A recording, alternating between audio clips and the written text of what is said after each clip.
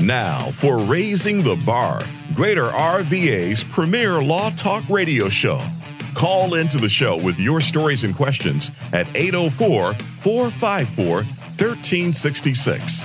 804-454-1366. Good morning. I'm attorney Katie Dean with the law firm of Locke & Quinn, and welcome to Raising the Bar, Greater Richmond's Law Talk radio show.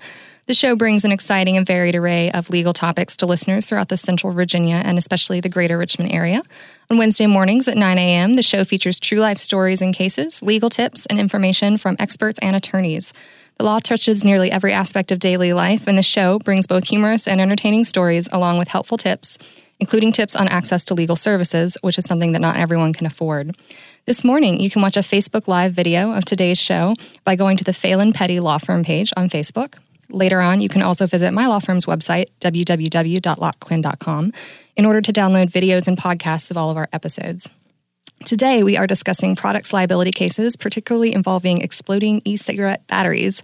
And I'm joined by Mike Phelan, who's a partner at the law firm of Phelan Petty in Richmond and knows quite a bit about this topic. Good morning. Good morning, Katie. It's great to be with you this morning. And as a reminder, if you have any questions, you can call into the show at 804-454-1366. So getting started, Mike, what kind of cases do you handle at Phelan Petty? I handle all of our product liability cases. We also do other catastrophic injury cases involving truck accidents. My partner handles some medical malpractice cases. And so basically we represent individuals in injury cases. Got it.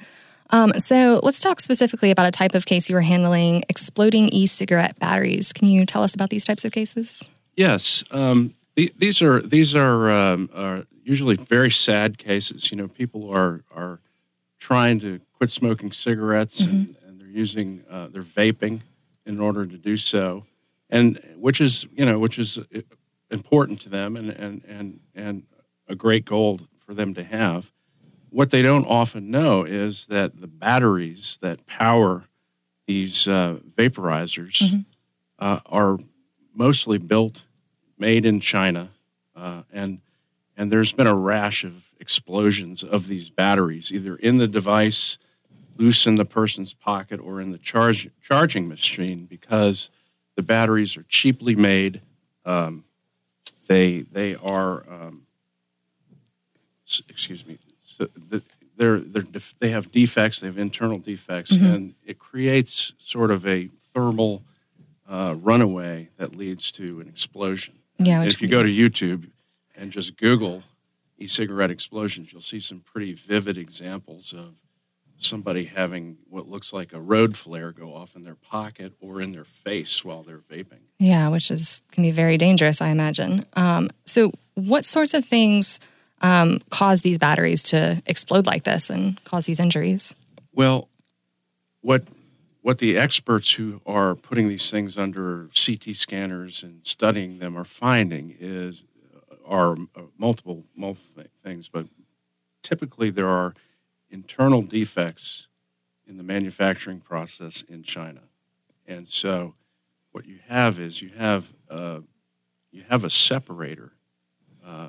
That is what keeps the battery from short circuiting. It separates the positive from the negative electrodes in this battery, and then it's sort of wrapped up like a cigar and put into a metal casing.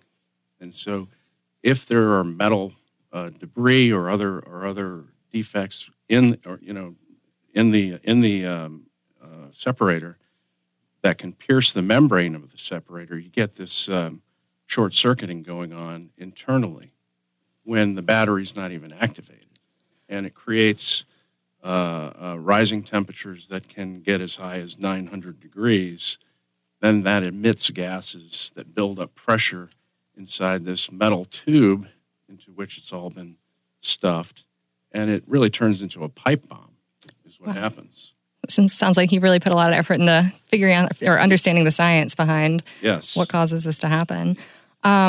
So if somebody has one of these and it does, explode, or they get one of these flares, what should they do in those situations? Well, one thing I've learned from a personal safety standpoint is if you, for example, if you have a battery explode in your pocket and your pants are on fire and your skin is on fire, the first thing you need to do is get into some cold water, jump into the bathtub, because burning skin is like smoldering charcoal. It just keeps burning unless you put it out. And the people who've had the most successful burn recoveries are the ones who immediately got icy water onto it, put it out, and then maybe put a cold pack or frozen vegetables on it, and then went to the emergency room. Those are the people who have been able to avoid skin graft surgery, but they still have terrible third-degree burns that cause long-term problems. And then, of course, the worst cases I've seen are the devices that have exploded while in the person's mouth and, blew up their face. Yeah, I'm just thinking like where people carry these and where you might have it. If it's going to explode, it seems like it's always going to be like on your person. Right, so right. It's going to cause a lot of injury. I think that with the exception of a cell phone, this is the electric device that people most carry on their body. Yeah. So close to their body. And, the amazing thing is that there are a lot of cases being reported around the country where the person has the device in one pocket and a spare battery in the other pocket with nothing in that pocket but the spare battery. And the spare battery blows up. Oh, geez. And so, they're typically not just carrying the device, but they usually carry a backup battery on them. So they have double the danger. Yeah. Got the battery in the device and then the spare battery. So if somebody has one of these explode on them, what should they do if they're not able or they don't think to keep the remaining parts of the product and they've had this battery explosion? Well, ideally they do keep the exploded battery so that it can be tested. If they don't do that, then they, at a minimum, have to prove they purchased it from a certain retailer. Mm-hmm.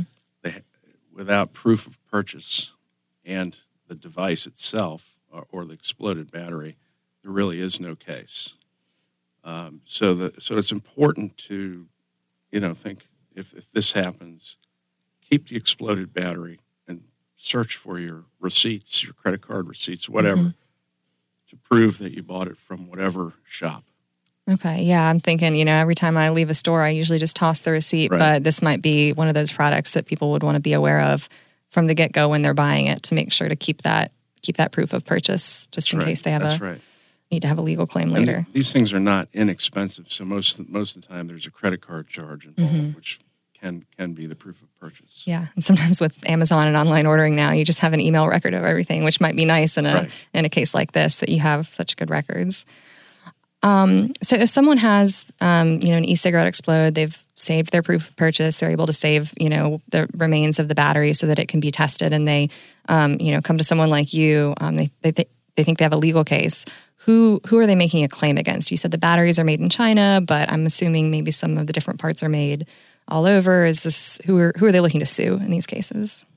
Well, I have met with attorneys around the country who handle these cases. Some are bringing the cases against the manufacturer of the battery, as well as the U.S. distributors who take the batteries from the Chinese manufacturer and sell them to local retailers, and then, of course, the local retailer.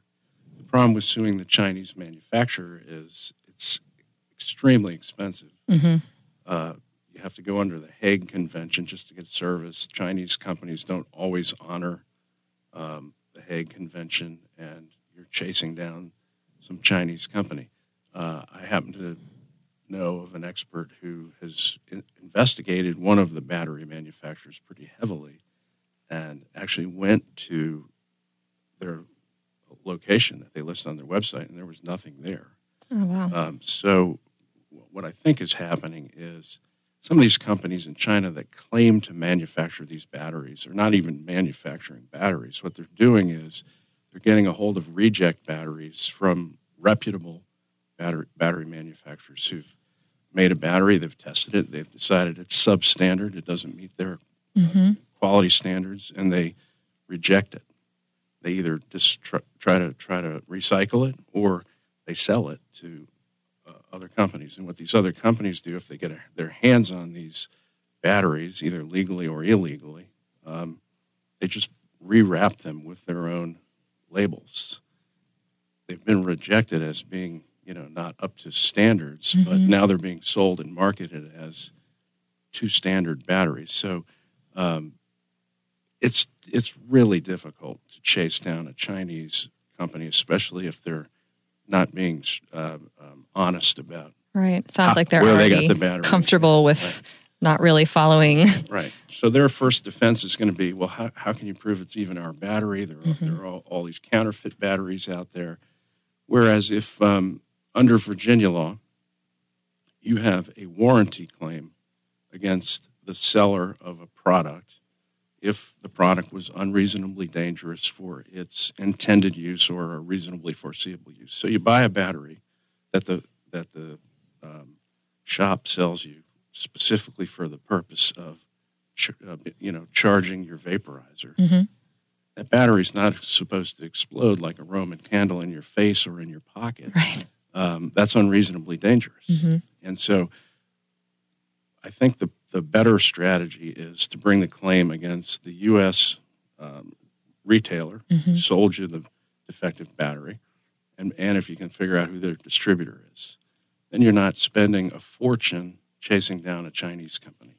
If the retailer and the distributor want to bring the Chinese manufacturer into the case, that's their they can spend business. that. Right. Go chase them down and spend that money.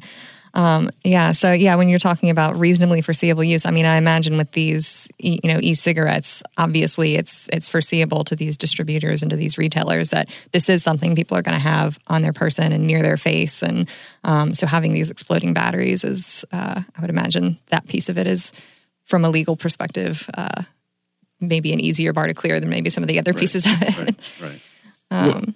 What the retailers and distributors will say in these cases is, read the warnings, and if you're not following the warnings, then that's their defense. And the warnings typically say things like, don't use the battery if it's been damaged, don't let the battery get overheated, don't put the battery in your purse or pocket if there's metal in there, like coins and keys, because that possibly could cause a short circuit. So I would suggest that anyone using these devices read the warnings. The warnings often are written by somebody whose first language is Chinese, and they're not great, and they're really not very effective, and they don't cover the situation that I was talking about, where you've got this battery in your pocket, which is a cloth pocket. There's no metal, you have no keys, no change, and it still explodes. Right. There's no warning that covers that situation. That's just warning may spontaneously combust. Right. Okay. Are there any other types of defenses that are raised in these types of cases? You talked a little bit about the, Chinese manufacturers saying, "How can you prove it's ours?" And read the warnings. Any other types of defenses that the plaintiff's attorneys have to be on the lookout for or prepare to overcome? The batteries are supposed to be charged in a compatible charger. So you have to look at what charger was being used. Was it overcharged? That's one of the defenses they try to come up with. If the battery is not the right amperage for the device, it's working too hard. In other words, the device should have a 30-volt battery, and the person's using a 20-volt battery. It's working too hard. Okay. It's being stressed. It may heat up. Those are defenses that I typically see. But really, for the majority of the cases I've seen, it's one or two battery manufacturers. Even if I say manufacturers, they may be these rewraps that I've been talking about. But one of them is called MXJO, and those are all 30. They are all they're all advertised as 30-volt batteries. And so they should be, they should be compatible with most standard vaporizers. Mm-hmm. And typically the person who goes to a vape shop is buying the vaporizer or the mod together with the charger that's recommended by the store, together with the batteries that are recommended by the store. Right. And expecting that it's all just going to work the way that Right. it should. When you say overcharging, is that like leaving it plugged in too long, or?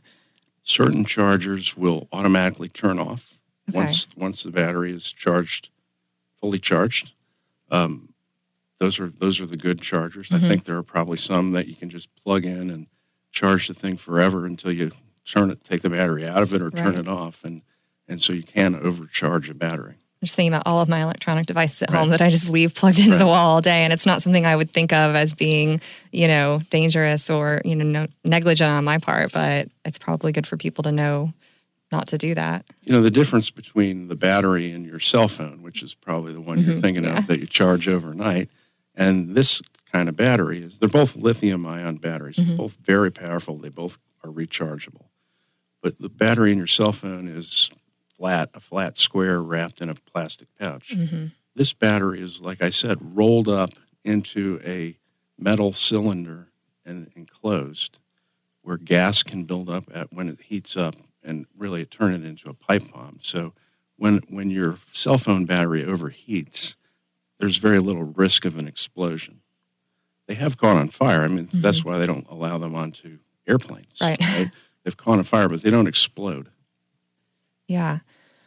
I'm just thinking about all my batteries now and wondering if I should go read my warnings. This is scary stuff. So when someone comes into your office and they have I had an e-cigarette, the battery exploded, do I have a case? What are the criteria that has to be met for you in order for you to handle that type of case? Well, most product liability cases require expert testimony. Okay. And, we're talking about somebody with an engineering background and a subspecialty in studying lithium-ion batteries. Mm-hmm. So it can be expensive. So if the battery exploded and nothing was damaged, person wasn't injured, I usually tell them, you should deal with this through the store and get a credit. Mm-hmm. You don't want to spend a lot of money on a case where you're not going to recover. Costs are going to outweigh your damages. Costs, yeah. Right. So that's number one. I mean, just practically speaking, you have to weigh the costs against the potential recovery. Number two is they need to be able to prove where they purchased it. Mm-hmm.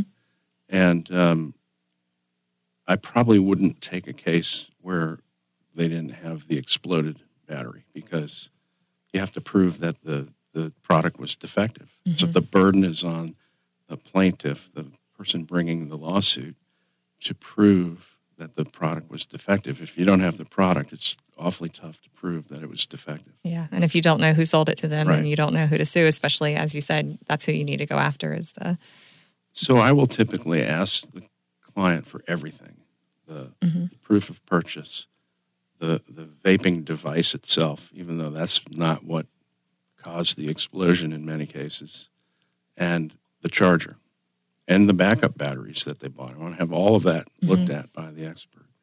I say the vaping device is often not what exploded, but in some cases it is an in-device explosion because the battery's in the device when it explodes. Right. And some of these devices are made like a pen, like an ink pen, and they're made to look like a pen, and they actually have built-in batteries. So it's the whole device that gets charged up, not just the battery in a battery charger. Still the battery that is the cause of the thermal runaway and explosion, but Right. some of them, they're built in. All right. So you're looking they've got to have the battery, they've got to have the proof of purchase, and then anything else that came with it. Do these batteries usually come in packs where there's multiples, so you might have one that is still intact that you could compare to the one that exploded, or is it more single? Well, the cases I've seen, the batteries come in single packs, Okay. like a cardboard box. Mm-hmm. And so I want to have if they have the box, I'd like to get the box and whatever paper inserts came with the box to see what warnings came with the battery. Right. The warnings have sort of evolved just over the last couple of years, even from the same manufacturers. Yeah, I imagine that that's probably in response to, Right. Some of these things going wrong, and you know, the company. The Food and Drug Administration has now gotten involved, and there's a task force studying this. Usually, the early studies surrounding e-cigarettes had to do with nicotine content and health risks. And I don't have any of these cases. I'm not pursuing any of those cases, but I understand that there are some lung injury concerns because it's really they take a liquid, what they call juice, and they heat it up in an atomizer in these devices, and so you're basically sucking vapor into your lungs, and depending on the content of what's in this liquid, the FDA is concerned about health risks. That it's not really a healthy alternative to smoking like people might think it is. That's really interesting. So when you talked about these injuries, you said it has to be bad enough that their damages are gonna outweigh the cost of bringing this types of case. How bad are some of these injuries that you've seen? Well, the worst. I mean, I have heard about death cases where where there was an explosion in the face that caused enough trauma internally that the person died. I've seen photographs of facial explosion cases where teeth are knocked out, lips are burned off, eyes are burned, that kind of thing. Those are the worst cases I've seen. The majority of the cases I've seen are the battery in pocket case, where the person is, just sitting somewhere and all of a sudden flames are coming out of their pocket. Or if you look on YouTube, the person who walks into the convenience store and gets caught on the security camera, all of a sudden there's just like a Roman candle going off in the pocket. Yeah. Those cases typically involve bad burns to the thigh. Sometimes it spreads across to the other thigh and burns the genitals. And they typically will burn their hands trying to put the fire out. And they're bad. Those are bad cases. The third-degree burns, if they don't get treated quickly and properly, they're going to need a skin graft, which is basically a whole nother, trauma to the other leg, the opposite leg, and then a lifetime of caring for these burn wounds. Yeah, which can be, I would imagine, quite a bit. Is this something people should be taking pictures of, if they are injured, if they're able to, when it happens? Well, the early photographs are grotesque, and yes, they should capture how that looks. It's going to look that way for a long time. All right. And then the healing process, the wounds fade over time, but they're never completely gone. Yeah. Well, this is certainly an interesting topic, and I look forward to hearing a little bit more about it. We are going to take a quick break for just a few minutes here. Remember, you can call into the show if you have questions at 804-454-1366, and we will be back with Mike Phelan to talk a little bit more about e-cigarettes and exploding batteries right after the break.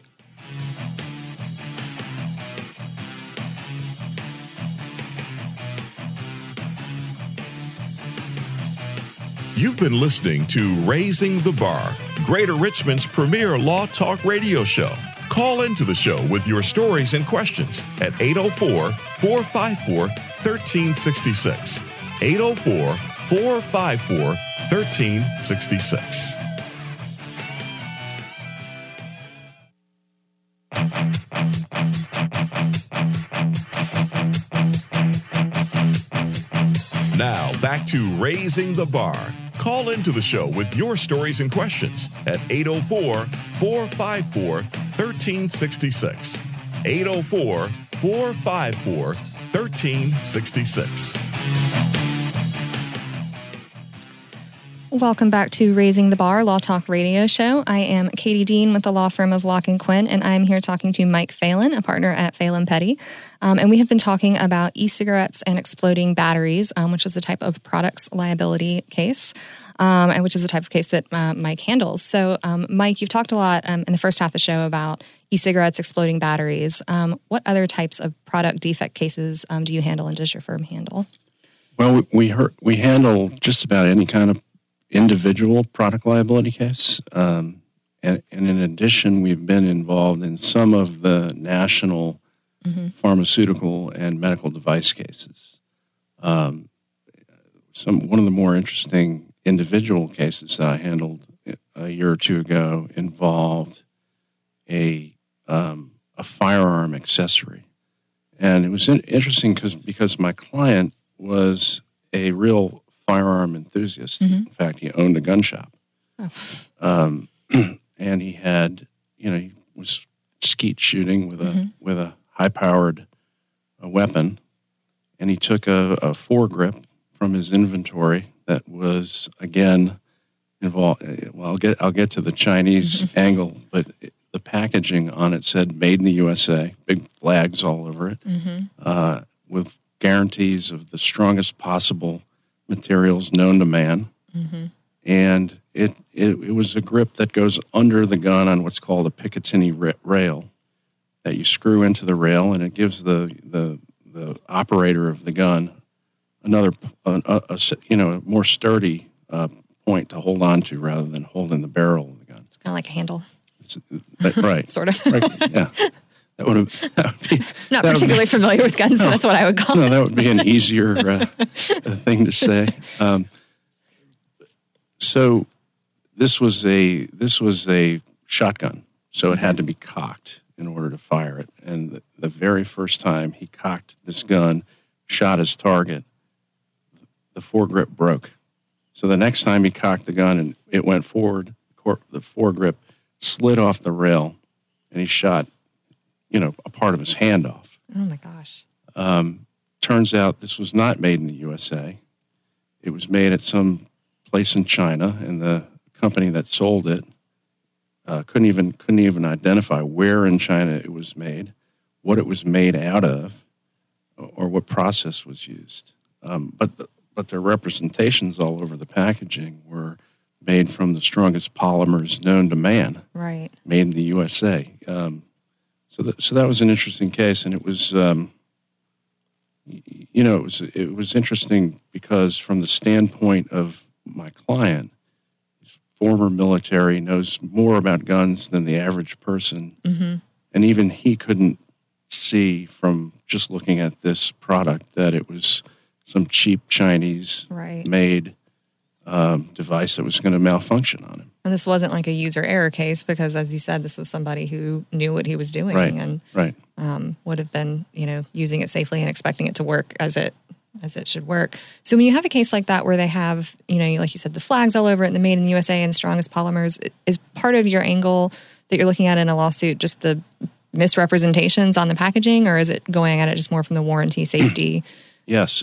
In that case, one of the warranty claims was breach of an express warranty, that they made representations that were not true, and that the person who bought it wouldn't have bought it if they had known these representations were false. Right. Particularly him, because he was going to resell it to his customers in his shop. Oh, wow. So then he would have been as the retailer, and he's looking at being on the other side of one of these. He thought it was made in the USA. Wow. So when you get cases like this, you mentioned sometimes they're, larger cases, and, you've worked with other attorneys in other states. How do you coordinate with attorneys in other states if that's part of the case? Well, it often is part of the case, particularly in the what they call the mass tort cases. So the pharmaceutical and medical device cases. Those are cases involving the same product that has harmed thousands of people. So the product is the same, but the people who are hiring the attorneys are all over the country. And so a lot of times those cases will be consolidated if they're in federal court into one court. which is called a multi-district litigation.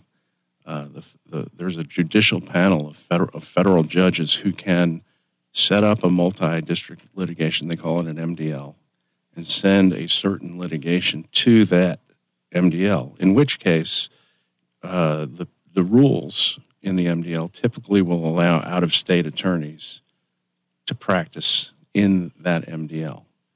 The MDL is designed to make consistent discovery rulings for every case. So one judge is making the same discovery rulings for every case, which is fairer to the manufacturers as well, because they don't want to be having to deal with 50 different rulings across the country. Right, and fighting different battles in different courts. Right.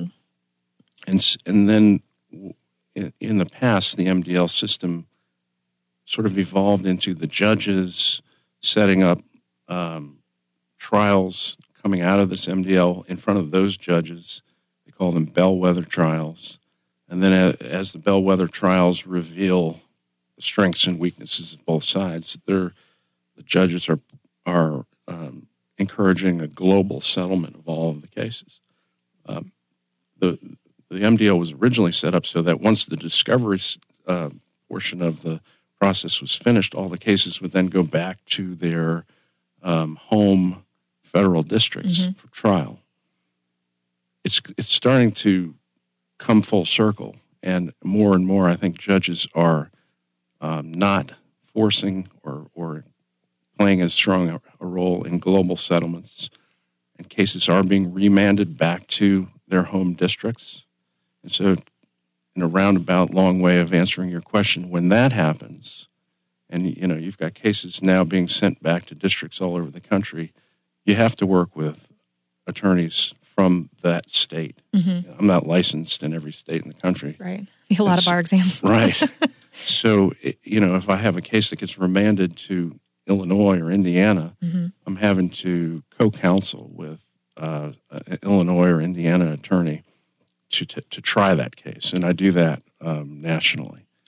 Yeah, so it probably helps to have a good network. I imagine you do have a pretty good network of people that you can coordinate with, just because these cases do tend to be so national a lot of the time. It does help. I've joined national trial lawyer organizations, and there's a lot of information sharing, and a lot of contacts made. So there are attorneys in just about every state that I could call on if I needed to associate, and likewise, if they've got a case in Virginia, they can call on me to be their co-counsel, their local counsel in the case.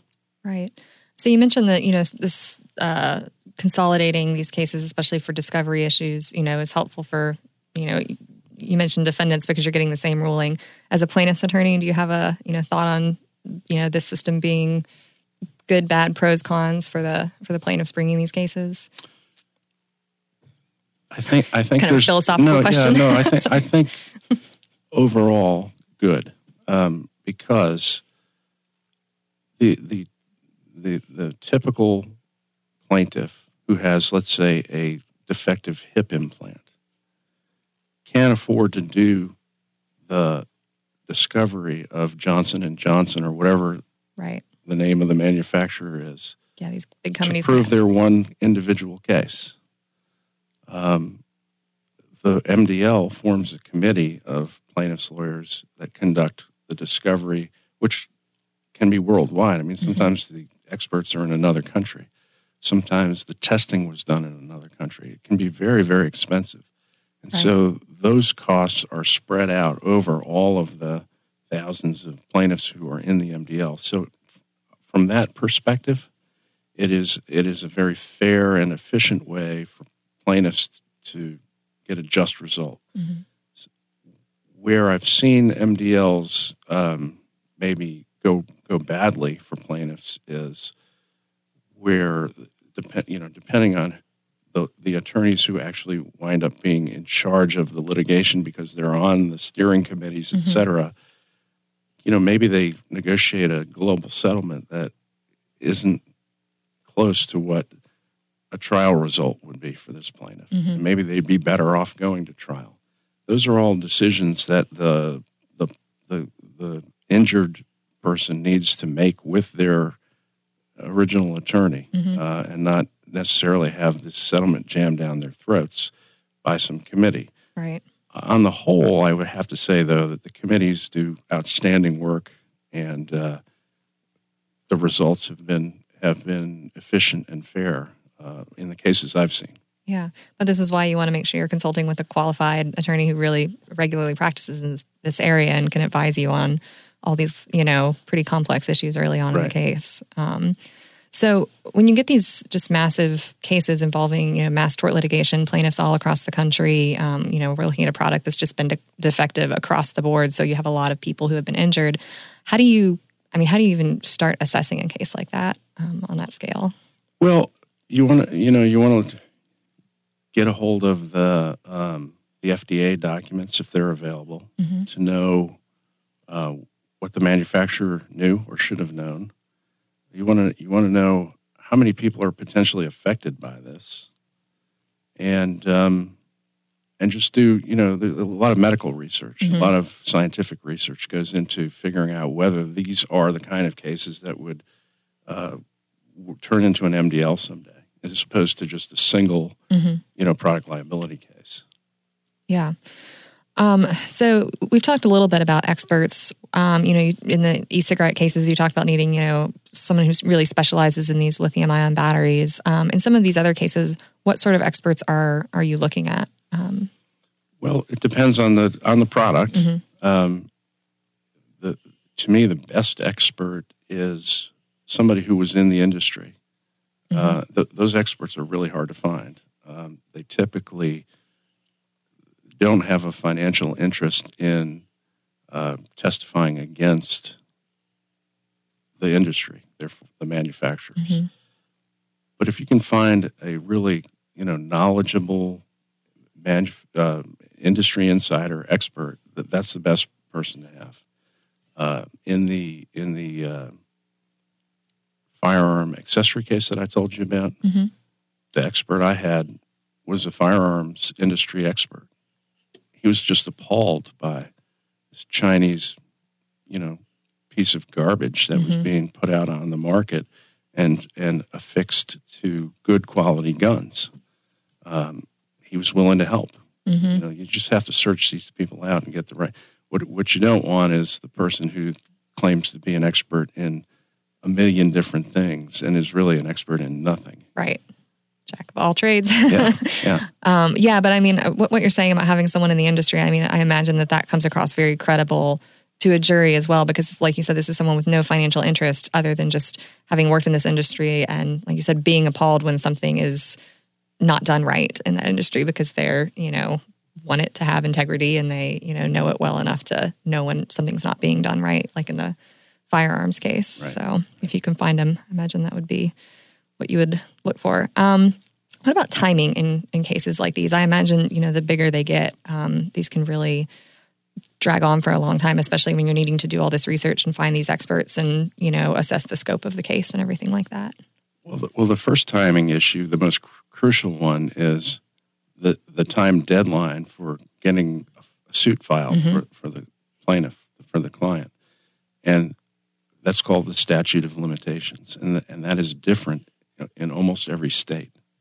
So if you're going to do a national practice, you have to have a current list of every state's statute of limitations and understand when they start to run. They don't all start to run at the same time. Virginia has probably one of the harshest statutes of limitations in the country. There are some exceptions that have been carved out, but generally speaking, it is 2 years from the date your cause of action accrues, and then the definition of cause of action accruing in a case like this is when were you injured? And for an exposure case, for a toxic exposure case, a person may not know they've been injured for years. Right. By the time they figure it out, if someone could go back and look at their medical records or scans or x-rays and say, well, you know what, it was never diagnosed, but you were actually injured 10 years ago by this product. In Virginia, they'd be out of luck. Now, so the General Assembly has, in bits and pieces, tried to fix that. In the asbestos cases, commonly the defense was go get the employer's doctor records and look at chest X-rays, and oh, look there, 30 years ago there was a little speck there. They should have sued 2 years after that. Well, they didn't know about it until 30 years later when it manifested as mesothelioma or something like that, or asbestosis. So the General Assembly made an exception for asbestos and made it 2 years from the date you reasonably discovered it or should have discovered it. They didn't have any other exceptions for years. Then they made an exception for breast implants. And then there were no exceptions for years. And then recently, within the last 3 years, they made an exception for implanted medical devices. And so if you have an implanted medical device like a hip or some of these filters that they call them IVC filters, they put into your vena cava to prevent clots from going up, then the statute of limitations in Virginia is 2 years from the date you discover that you've been injured by this or reasonably should have known. But still, it's still just one more carve-out. There are other medical devices that don't get implanted into your body that could hurt you, and there's no exception for that. And I would imagine sometimes it's possible to get injured and you know you're injured, but you maybe don't know that the product was defective and that's what caused the injury until much further down the line. And so it sounds like in Virginia, we're not very forgiving to those types That's right. And particularly if the product involves some sort of a toxic exposure, then all of a sudden you're sick 5 years later. You don't know why until some physician figures it out and says, "Oh, you use this." Yeah. That's a known cause of what you have now. My differential diagnosis is that's what caused your current illness. Well, it's too late unless it falls into one of these exceptions in Virginia. Other states are not so harsh. Other states, everything has a discovery rule of 2 years or 3 years or whatever from the date you discover the cause. Right. So once you're within the statute of limitations, you get your suit filed in time. What sort of timing are plaintiffs looking at from that point on, just in terms of litigation and how long these things take to play out? If it's an individual case and it's filed in the federal courts in Virginia, the federal courts in Virginia are known as the rocket docket. Yes. I tell my clients it might be, 1 to 2 years. State court, pretty much about the same. In Virginia, maybe a little longer because we have a judge shortage now in Virginia, state courts, and so the dockets are backing up. In some of these MDLs that I talked about, or in other states, I tell my clients, hope for 3 years, but it could be longer. And then if it happens in 2 years, they're happy. Right. But it drags on. Right. And that can be tough for people who are seriously injured and needing to recover. I mean, I've had clients who said, I'm not going to be alive when the case is over, and they're right, unfortunately. Yeah, that is really tough. So obviously these cases are dealing with, in some cases, very serious injuries. Any horror stories or just, anything that stands out in your mind as just the really bad case? I don't know if it's a horror story as much as it's a case that will never leave my mind. I represented years ago a sweet little Down syndrome child who had his eye shot out by a paintball gun that was designed to be really it was designed to be as close to a military weapon as possible. And unfortunately, in the design of this weapon or paintball gun, every time you cocked the gun, it advanced the ball into the barrel, including the last time that you cocked the gun. And so the older brother thought that he was finished using it, emptied out the hopper that had all the barrels in it, turned the gun upside down, and emptied out, whatever balls were still in the gun, and didn't realize there's still one in the barrel. Unscrewed the barrel, put everything away in its box, and The next time he took it out, he dry fired it and shot his little brother's eye out. Oh my goodness! He didn't know the ball was in the barrel. I think there were all kinds of warnings in the industry not to let that happen. Other manufacturers of these paintball guns had designed that hazard out and warned about it. This particular manufacturer just took the position that too bad, they knew about it, but they didn't think it was an issue. And the reason that case has always just stuck with me is because of the child. He was just such a great kid. Mm-hmm.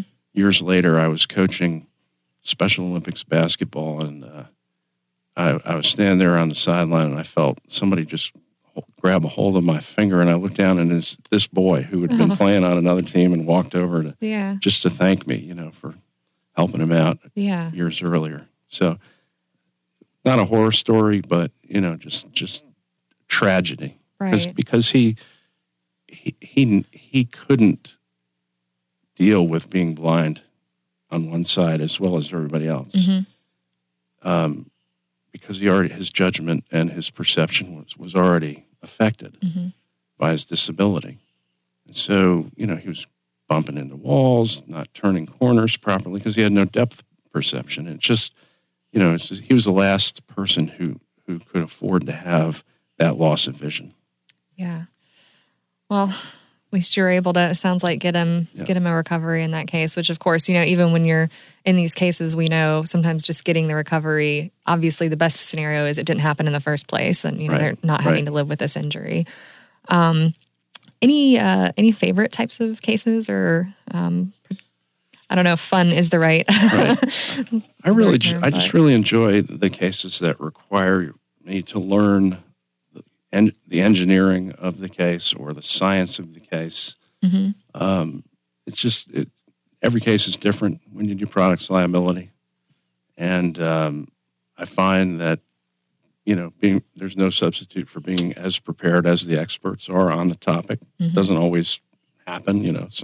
They're experts for a reason, but I try, and I just like to figure out how things work and understand it. So I like some of these mechanical cases.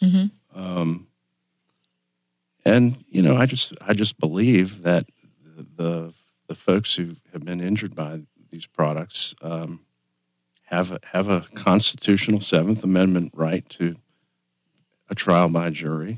I also think that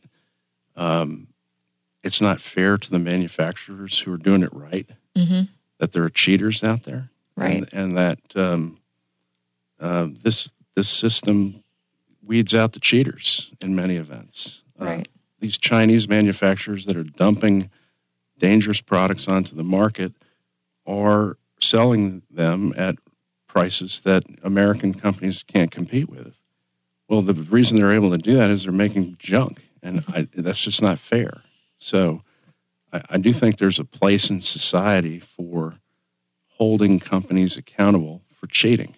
Yeah, so you kind of have the both goals in a case like this, which is, on the individual level, you want to get a recovery for the person who's been unfairly injured, but also, I guess this is more of a systemic, keeping the industry honest type of work that you get to do in these cases. Most of the attorneys I know who do product liability cases are very involved in product safety programs, which, if they were fully effective, would put the attorney out of business, right? But that's their goal. I mean, I know plenty of attorneys who are I actually have some friends who are former truck drivers who are now attorneys, know more about the safety of operating tractor trailer trucks than most people, and they're constantly advocating for safety improvements in these trucks. And I think it's because they believe that, the goal is to prevent the injury from happening in the first place. Prevent the need for an attorney, if we can do other types of personal injury cases. There's lots of areas of law, but if we can reduce the types of injuries. Are there any products in particular that you're just, having done this type of work, that you are very averse to, or you kind of warn your friends and family, stay away from this, or has it made you hypervigilant about certain things? I'll tell you, my clients who have had these batteries explode in their pockets, they seem to be pretty hypervigilant about educating other vapors, and to the point where they'll, drop their pants and say, "Look, this is what can happen to you." Wow. So I wouldn't keep a lithium-ion battery in my pocket ever. There are certain things that I just wouldn't leave on, like these space heaters, and especially the kind that just plug into the wall and they're just hanging from your outlet, or the ones that have kerosene in them. Oh, wow. Those scare me. I don't let my children, use those things when unattended. It's good to know. I have a space heater in my office right under my desk, so I'll probably go unplug it when I get back to the office. That is some good advice. Any last thoughts? We're about to wrap up here, but anything else you'd want to let listeners know? Well, you mentioned that the owner of my office building has a policy that no one's allowed to have a space heater. Okay, that sounds like that's maybe a good policy. I think their insurance company made that policy. Sounds like a good one. Thanks for joining us, and join us again next Wednesday at 9 a.m. for Raising the Bar Law Talk Radio Show. Have a good day.